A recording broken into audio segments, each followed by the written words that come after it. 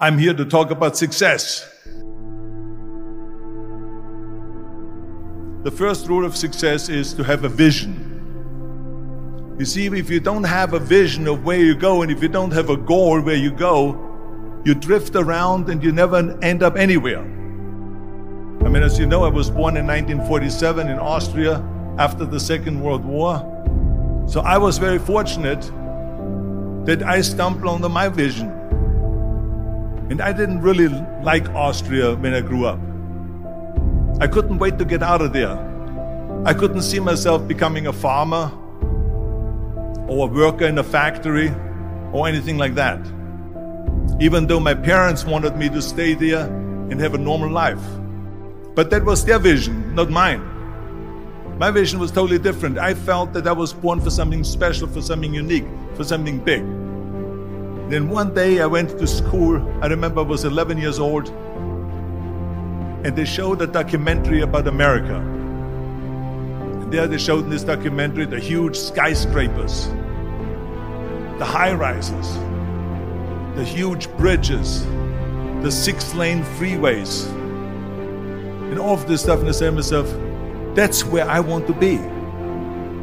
I don't want to be around here with these little farmhouses and these little buildings. I want to be in America. One day after school, I walked by a store in Graz. So I went inside and I looked around, and then I saw a magazine. I saw a bodybuilding magazine that had Reg Park on the cover. Reg Park was then a 3-time Mr. Universe. And I saw him on the big screen as Hercules. I read that and I said to myself, wow, this is the blueprint for my life. This is exactly what I want to do. I want to become a bodybuilding champion just like Reg Park. I want to get into movies just like Reg Park.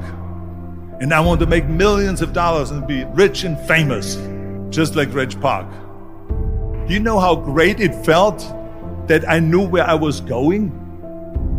Imagine the majority of people don't know where they're going. I knew where I was going. That I'm going to become this bodybuilding champion just like him.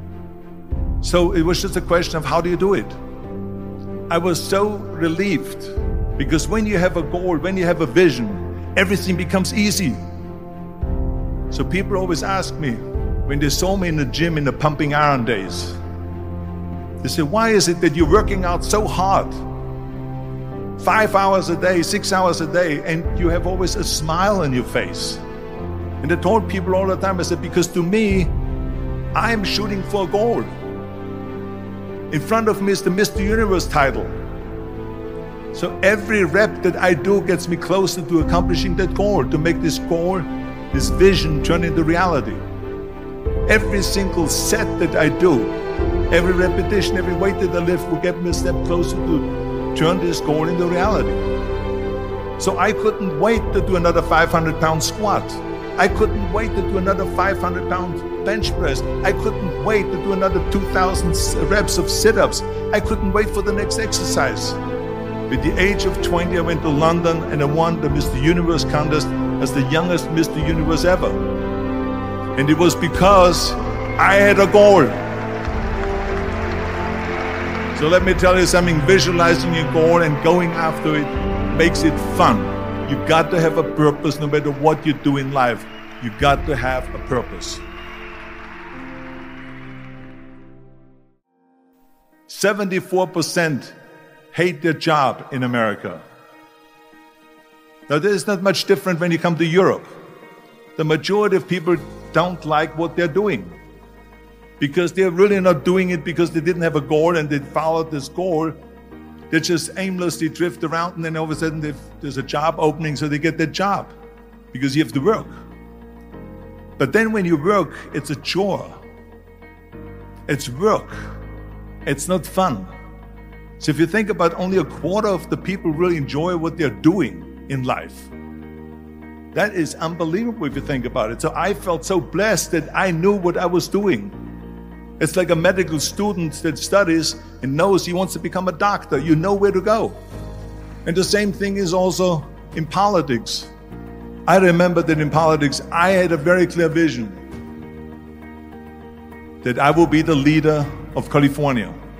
That's as far as I could go because I was not born in America, so I could not run for president. So being the governor of the fifth largest state, the largest state, the fifth largest economy in the world, was for me really the ultimate title, the ultimate accomplishment in politics. So even though people came up to me and says, why don't you go and run for something smaller, you're never gonna make it. I ran for governor, and then 2 months later I became governor of the state of California. Again, because I had a very clear vision what I'm gonna do with California. So that's rule number one, have a vision. Rule number two is, don't listen to the naysayers. Don't listen to the naysayers.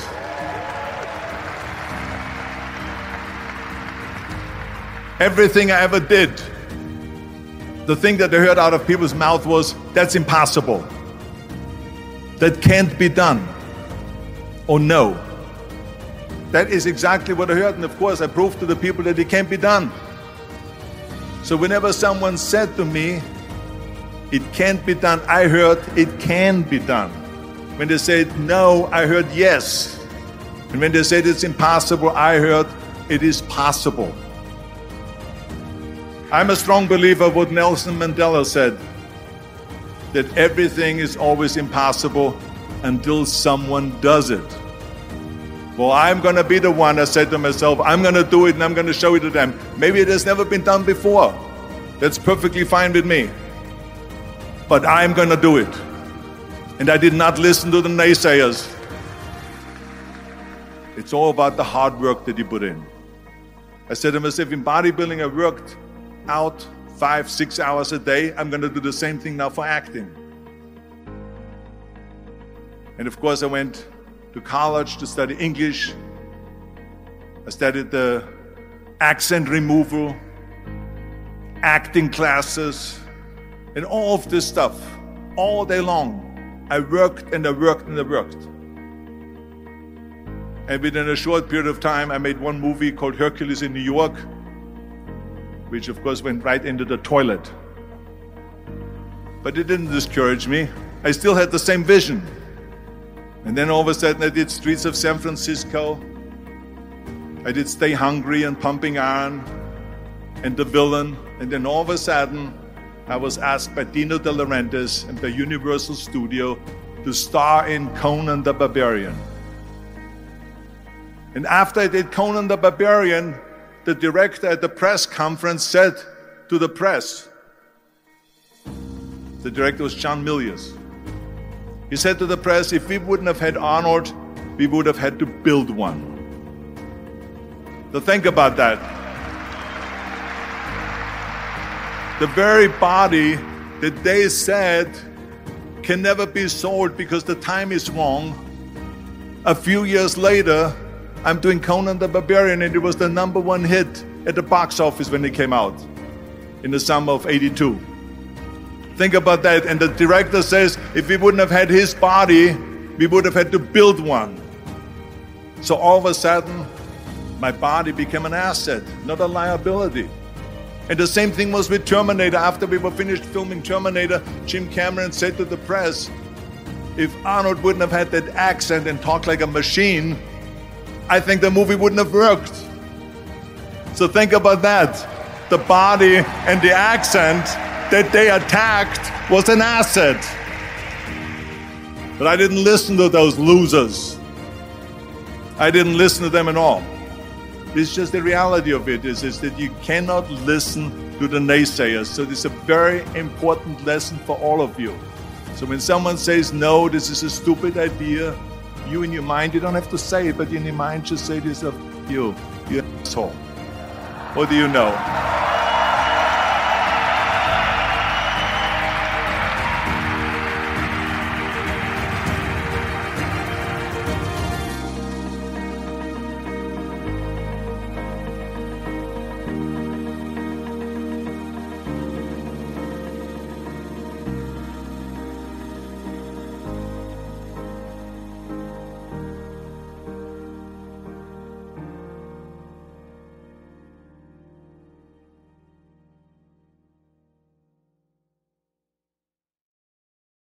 Say goodbye to your credit card rewards. Greedy corporate mega stores, led by Walmart and Target, are pushing for a law in Congress to take away your hard-earned cash back and travel points to line their pockets. The Durbin-Marshall credit card bill would enact harmful credit card routing mandates that would end credit card rewards as we know it. If you love your credit card rewards, tell your lawmakers, hands off my rewards. Tell them to oppose the Durbin-Marshall credit card bill.